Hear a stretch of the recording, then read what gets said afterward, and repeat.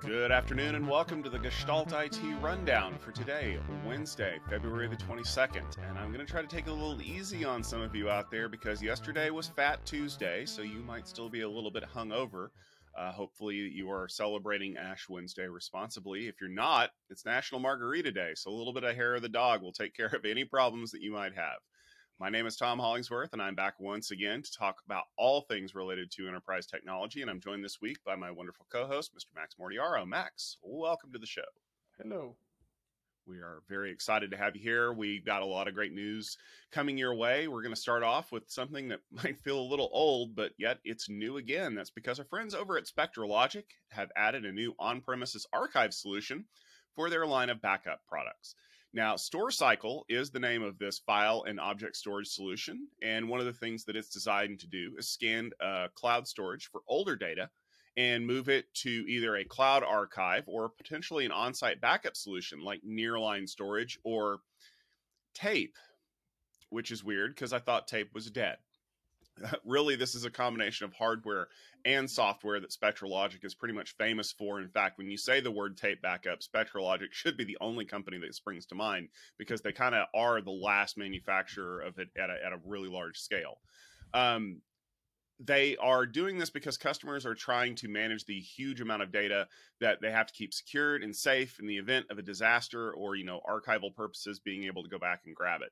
According to CEO Nathan Thompson, StoreCycle is going to continue to have new features added in the coming months and years to help offer more on-prem archival solutions that kind of align with business interests for people. Max, this is an area that you guys are very well focused in. Are customers really looking to keep their backup data somewhere other than the cloud?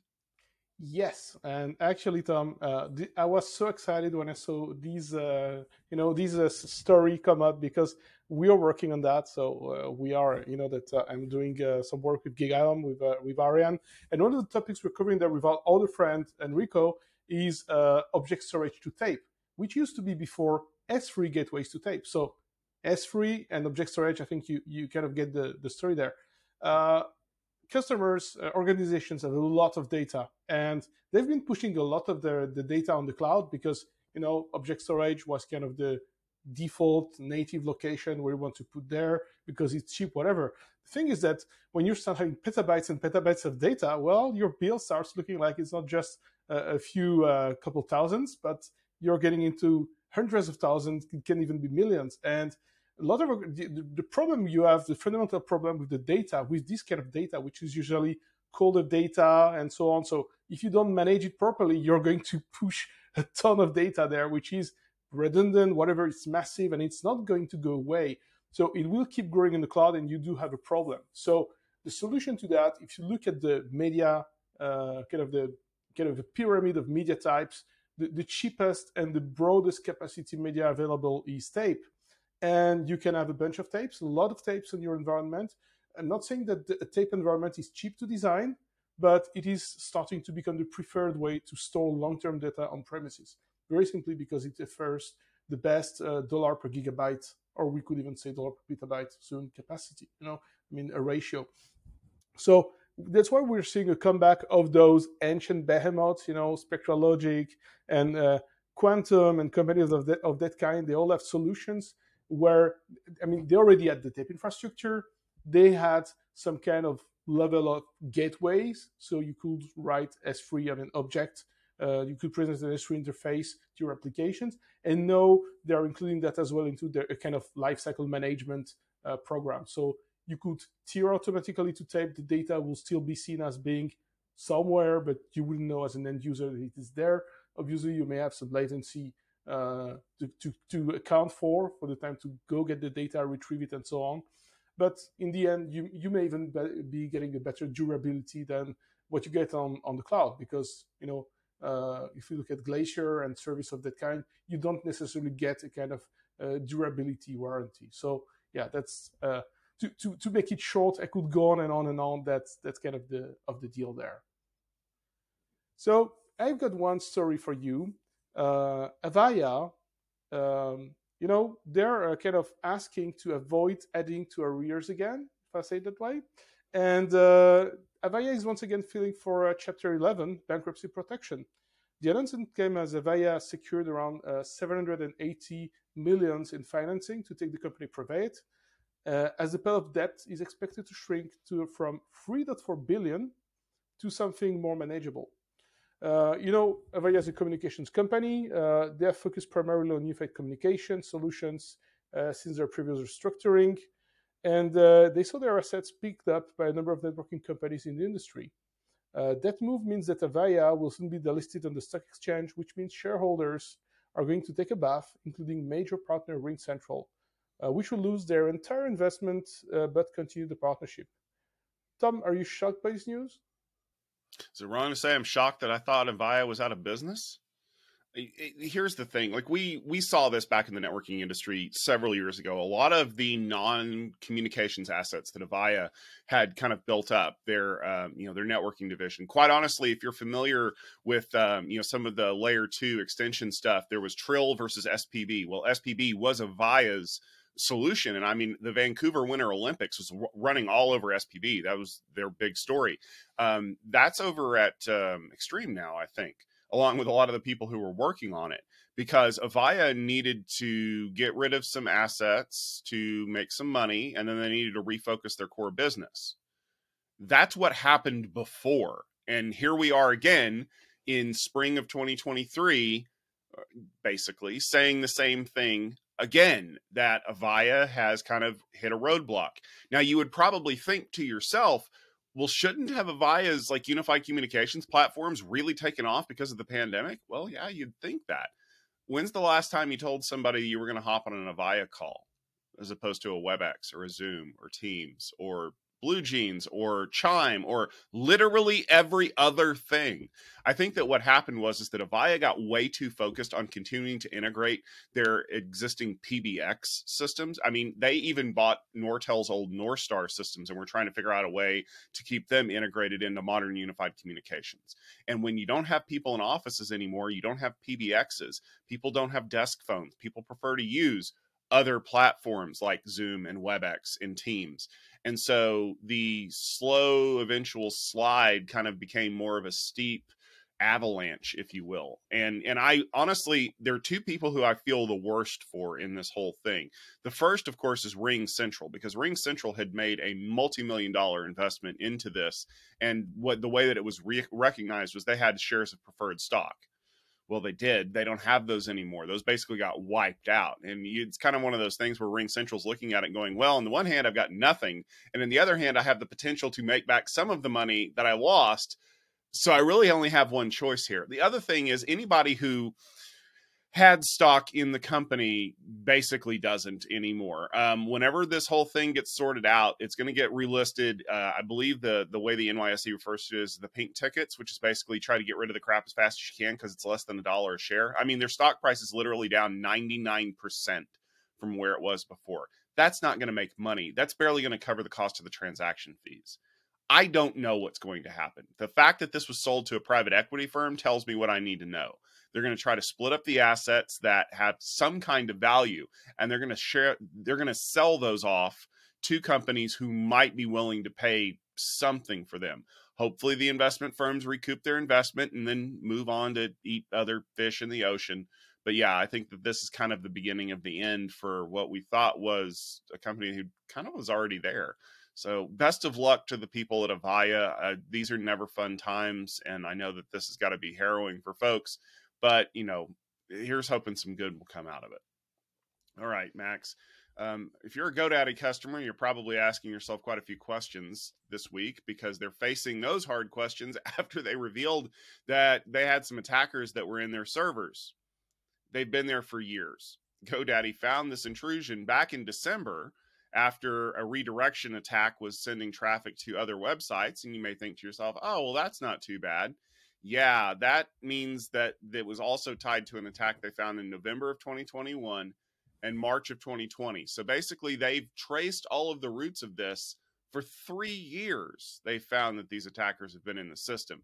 And in those previous attacks, there were leaked customer passwords, captured email addresses, leaked credentials to SSH boxes, basically as bad as it can get. And now there's a lot of people saying, well, maybe this could explain how the attackers were able to get access to the cPanel installations and basically have control over my entire WordPress installation and a whole bunch of other stuff. GoDaddy, of course, says they're working with investigators to figure out who could be responsible and how much this is going to cost us. Max, does this really increase the heat on GoDaddy? Well, the first thing which shocked me is that you are mentioning GoDaddy at all, because I thought that they were gone. It's not a company I had ever any trust in it. I don't know if it's because of their ad campaigns or whatever. It always felt to me like some kind of, I don't know, thing for mom and pop shops or whatever, things that you would. I mean, my feeling, and I'll get back on track on the story later. My feeling was this is something which totally appeals to non-technical people. That has always been my perception of them. So I never took them for a kind of a professional thing or whatever, and I'm kind of not surprised either somehow. Yeah, but again, the challenge with those, to get back to what happened there, the challenge is that when you have those large environments and you go like that undetected for years, it's kind of a catastrophe in the end, right? Because I mean, there is nothing you can really do. I mean, the how to say that? It looks like the attackers are so solidly inside your system by the time you figure it out that you're better off probably, I don't know, wiping off everything and restarting from scratch or rebuilding your infrastructure. I don't know. Yeah. But the extent of damage, the extent of whatever those guys may have gotten into over this time, it just makes you think, okay, what do we do now? I mean, for me, you need to get back on a blank slate, rebuild everything on site, and migrate your users. I think that there was also a mention of a very big WordPress hack, which happened not so long ago as well, I think 2021, if I'm not mistaken. So I think the bottom line there is, how do you handle your data? The thing is, we're hearing more and more of the services which are being hacked, and you cannot really trust anyone to seriously take care of your data, no matter how good they are. You always need to think about, okay, how am I in control of my keys? Am I in control of my passwords? Is the data encrypted? You cannot just trust anyone at this point in time. I mean, it will leak out at one point or another. So really, in terms of if it increases the heat, to get back to your question, I think that they must be feeling warm and fuzzy already. So I don't think that it increases the heat anymore. And we can wish the guys working there best of luck to get out of that. But really, I'm feeling more sorry for the customers in the end. Yeah, and with that, we have one last story today, and it's about Airbus, which is eyeing Avidian. So Airbus is reportedly interested into purchasing a 30% stake in Avidian, the half of Atos, which contains their big data and security assets. Atos has stated that they will split the company in half after a failed acquisition in 2022 led to the CEO resigning.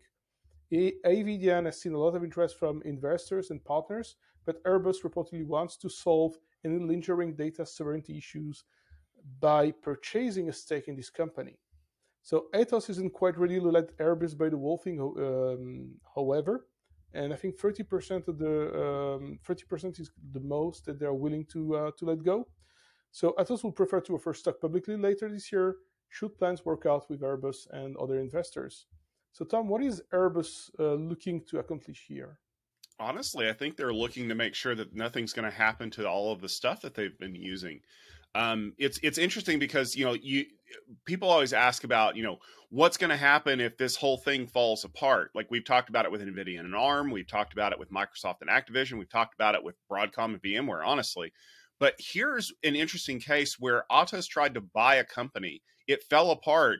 The board was like, well, it was so bad that we need to split the company in half. And the CEO quit. He's just like, I'm done with this mess. But and the other thing, too, is typically when you see that, let's use HPE as an example. Well, actually, HP.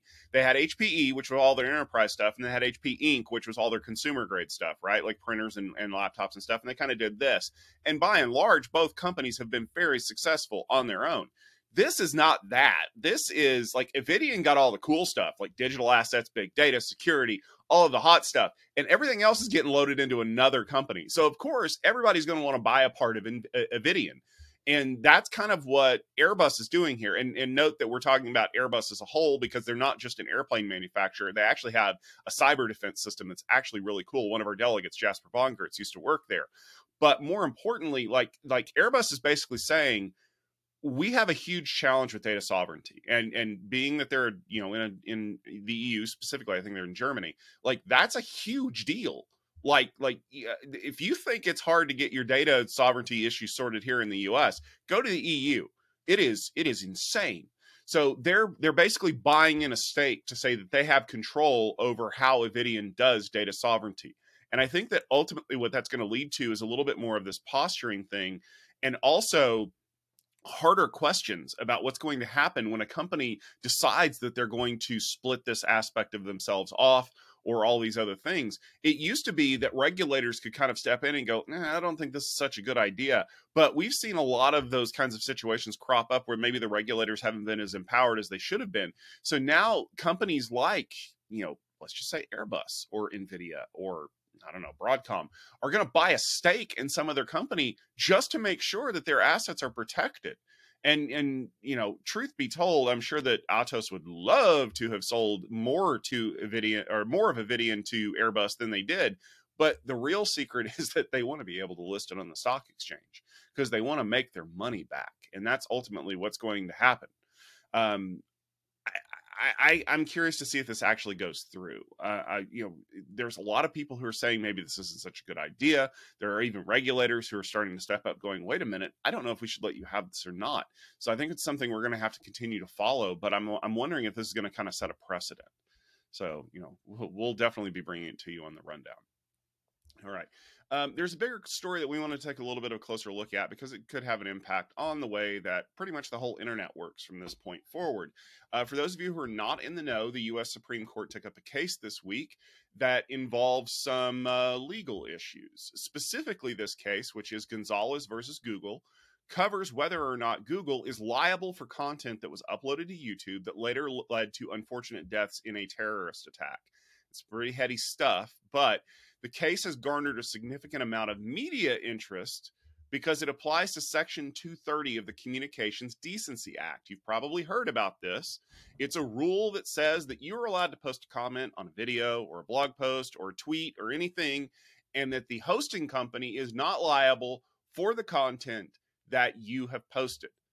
Now, Section 230 has been the target of some very vocal groups across the world that say that internet sites are somehow simultaneously silencing communications, as well as they should be held more liable for the content of the that people are posting on there, which is a really weird Schrodinger's comment situation. Max, you don't live in the U.S., but I think the Section 230 issue applies pretty much across the board, not only because of where a lot of the things are posted in the U.S., but also the fact that the majority of social media platforms, whether they're Facebook, Twitter, or anything other than TikTok, would basically kind of be liable if the Section 230 provisions are changed or overturned. Where do you see this having an impact on people? Yeah, it's a rather broad question to cover, right? So I'd like to maybe look at it from two angles. First of all, the first angle is when you think about those big tech giants, Google, Facebook, you know, I'm talking primarily about YouTube and the likes. I mean, they've always been considered as, or at least the way of defense is, we are just a platform and the users are responsible for their content and so on, which in a way is a potentially defensible argument. Yeah, but on the other hand, if we focus purely, and we were having a discussion about that before, if you look at YouTube, for example, right? So they're supposedly not able to moderate because there's too much things and they need to hire people and so on. Yet on the other hand, there's a thing which annoys the hell out of me. I mean, it's when you're watching some videos, they have excellent algorithms when it comes to detecting music, for example, right? So if you put some music somewhere on your video, whatever, then they are very, very good at detecting the audio and demonetizing your video and paying royalties to whoever and so on. And it is detecting music, right? So you'd expect them to be maybe a bit better at basic keyword detection or analyzing some tendencies. And maybe we didn't even need to have something like ChatGPT to handle that. So it's I think a question here of follow the money. It's just that they are too lazy to invest money into that, to do this kind of moderation, because you probably don't need to do this moderation in a manual way, right? If you look at Instagram, for example, during the pandemic period, whenever you will be posting something where you had COVID or it's COVID related, they would automatically apply some tags and some warnings and I don't know what to let you know that there are some rules and you need to follow whatever principles. So the argument that they cannot moderate is, to me, nonsense, to say it in a very polite way. And the other aspect is, are they platforms or are they publishers? So to me, the argument that they are just platforms is kind of no longer relevant, because they are effectively used as a means of communication by billions of people, right? So the way they're reporting news, they're helping that, they're in a way contributing, first of all, by the extent of the platform, by the second, because of the algorithms which push things up. And I think that's one of the points in the case, is that the algorithm was picking that as something which is interesting, hot news, whatever, regardless of the legality or the messaging of the content. So it was pushing up there. So it was putting it in front. And even if it's algorithm based, it's a kind of, to me, it's an editorial decision, right? I own a newspaper. I want to run some stories and I am responsible to say what I want to push. So of course, I am not handling 100,000 or I don't know how many millions of videos goes out each day, but I make a conscious choice, which is I will push this agenda and I will not push that agenda. So what is different here? I don't see a difference really, right? So if there is content which is kind of contentious, which is, I don't know, illegal, whatever, you wouldn't want to push that through your algorithm. You may make it available for information purposes or whatever, but you shouldn't be pushing it. So that's my take on it. And I think I've been talking really a lot, so I'd be curious to hear what you think about that. No, you did a really great job of laying out kind of the challenges. And these are the challenges that, quite honestly, 9 of the oldest people that are still working in the world are going to be looking at. I believe Justice Elena Kagan actually said in arguments yesterday, maybe that the 9 Supreme Court justices aren't the best arbiters of what's going on in the internet. Which admittedly got a chuckle. But it's funny that you bring up the newspaper argument, because this is actually one of the things that was being debated during the Communications Decency Act, was this whole idea of publisher versus platform. And a newspaper absolutely is a publisher. So one of the things that I think that kind of leads to that editorial discretion aspect of things is space. Like, you have a limited amount of space in a newspaper to get things out. Reporters are limited on the number of words that a story can have. Comment sections, or as we used to refer to them, the op-ed section. You can only have so many op-eds. I mean, if the New York Times published every opinion piece that they got, the newspaper would be like 8 inches thick every day. So they have to have some editorial discretion to be able to say, we want to publish this comment, we don't want to publish that comment. But ultimately, here's the thing. If the New York Times runs a story and it's false, or it is, tainted in some way, they're ultimately responsible for what happens. And they can fire the person who posted it. They can take action against them. If I leave a comment on a story in the New York Times really, all they can do is ban my account, right? And so the question then comes down to, how much involvement should a company have in moderating that? And the funny thing is, there's actually a case that's being heard today by the Supreme Court that kind of argues these same things. That's Twitter versus Taamneh, Taamneh. I'm sorry if I butchered that. But basically what it's saying is kind of something very similar of Twitter is accused of taking down posts, removing posts that kind of insinuate terrorism or terrorist attacks. And so the argument is that if Twitter is taking those down, then they have knowledge that their platform is used for that purpose, and they should be more aggressive in taking those things down. So on the one hand, you've got people saying, that you should automatically remove those things. And on the other hand, saying you should know how to remove these things and know how to get rid of them. So here's the problem for everybody out there who's saying that Section 230 needs to be massively rewritten or taken down. You realize that the sword cuts both ways in this case. You cannot simultaneously say that Section 230 should be amended so that platforms have to be more strict in the content that they are allowed to keep up, while also simultaneously decrying the fact that your post keeps getting taken down because it is, inciting insurrection or calling for harm to elected officials or expressing the fact that you believe in a ridiculous conspiracy theory. And yeah, I picked those 3 examples on purpose because if you look at the number of people who are claiming that Section 230 needs to be removed, one of those or more than one of those 3 things usually have things in common. And so the problem is when you've created a platform, not a publisher, when I've just said, I'm going to allow this to exist and people can put whatever they want on there with some limitations, those limitations are your only guidelines. And I know that we hate bringing up the fact that the world's largest narcissistic man baby now owns a social media platform that we built our lives on. But even he is learning that you can't be the, the term that he uses, free speech absolutist? Because it turns out that as the Supreme Court has even ruled, there are exceptions to the U.S. First Amendment, also known as the you can't shout fire in a crowded movie theater kind of exceptions. You cannot post things that incite insurrection, that call for harm or murder of other people. Like, there are limits to what you can do. And Section 230 basically says if you have a good faith way to take those things out, the rest can kind of do whatever it is you're going to do.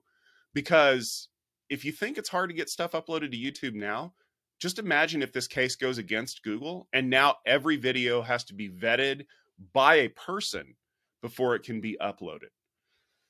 A lot of you scammers out there are going to lose a lot of money if that happens. And I know it all comes down to money, but that's basically what it is the reason why these things are kind of open the way that they are is because the amount of money that it would cost to moderate every piece of content that gets posted is impossible. I mean, I'll use myself as an example. I have a blog. I've had a blog for over a decade. I still physically approve every comment that goes on my blog. Some of them I choose not to publish because they are either spam or they're not relevant to the argument, or quite honestly, they're personal attacks. And so I choose not to do that. I take responsibility for that. You know who doesn't take responsibility for that? My hosting provider, WordPress. Could you imagine if I posted a comment claiming that somebody else on the internet was an idiot and WordPress got sued for something that I allowed to be published on my blog? Boy, you think the court systems are busy now? Ooh, it's going to get ugly fast. And that's just in the US. And I know that a lot of this is based here in the US, but Facebook, Twitter, all of the platforms that kind of this applies to are based in the US. So that means that the policies are going to have to change. And Lord knows that GDPR kind of knocked them for a loop. This is going to be even worse.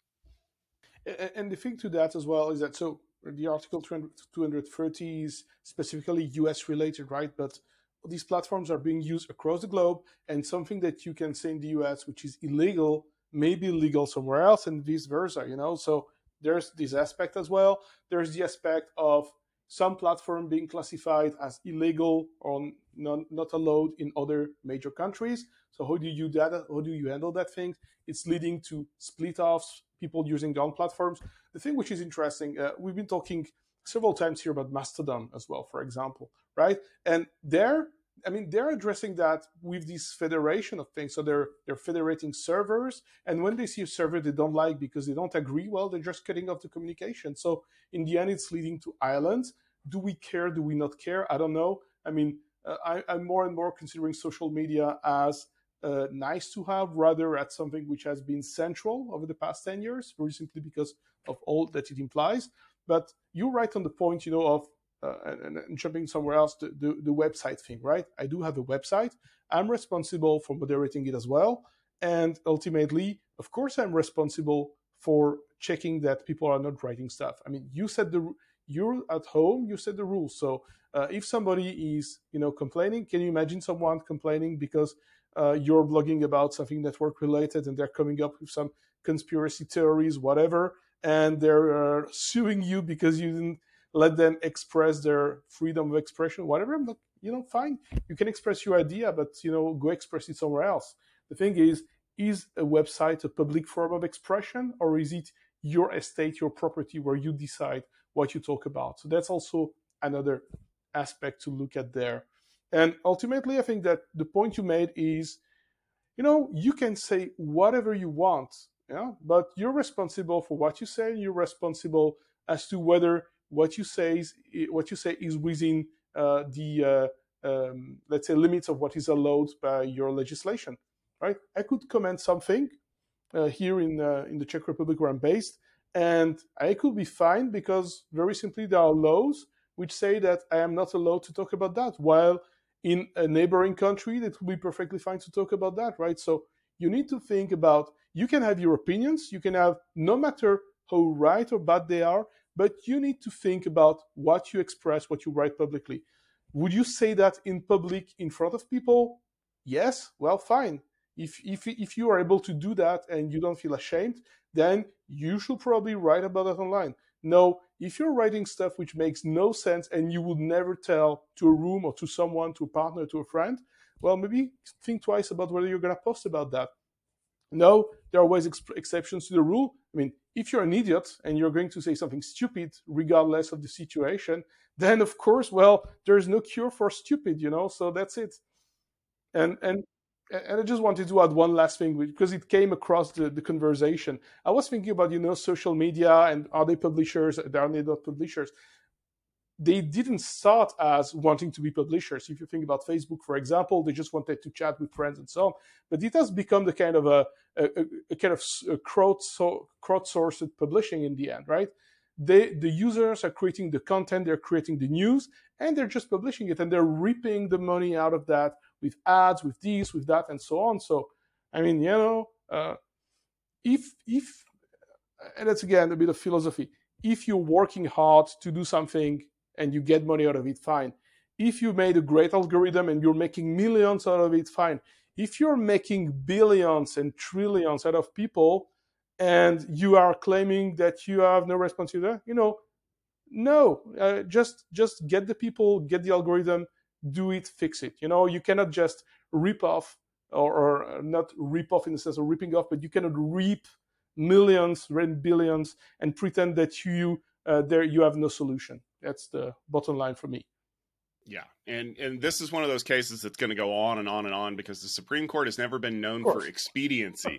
So we're going to cover this again later this year. I know we will, and we're going to cover lots more news stories. We do have some cool stuff coming up this week and next week and the week after, as a matter of fact. This week we're having Edge Field Day, which should be happening now, actually. If you go over to techfieldday.com, you can check out some of the great presentations from the very first event in the Edge Field Day series. Stephen Foskett and a great group of delegates are going to be streaming live video today and tomorrow. We also have our next event, Tech Field Day 27, with a special focus on CXL, which will be happening March 8th and 9th, as well as Storage Field Day, which will be March 22nd and 23rd. And with that, we'll wrap this episode of the Gestalt IT Rundown. Remember that we are live every Wednesday around 12:30 Eastern Time with your greatest news hits. If you want to follow us, we are at Gestalt IT on Twitter. You can also follow us at our YouTube channel, Gestalt IT Video. You can also subscribe to us as a podcast if you prefer to listen to us when you're out on your walk or your jog or road biking or playing lacrosse, whatever it is you do. If you would leave us a review and a rating, we would appreciate that, to let people know kind of what we're into and what we like to talk about. And from there on, if you have any stories that you'd like us to cover, please tweet at Gestalt IT, use the hashtag rundown, and we will be more than happy to cover those. But for myself, for Max Mordiaro, and our wonderful staff here at Gestalt IT, thank you very much for tuning in. We will see you next week in March for another great episode.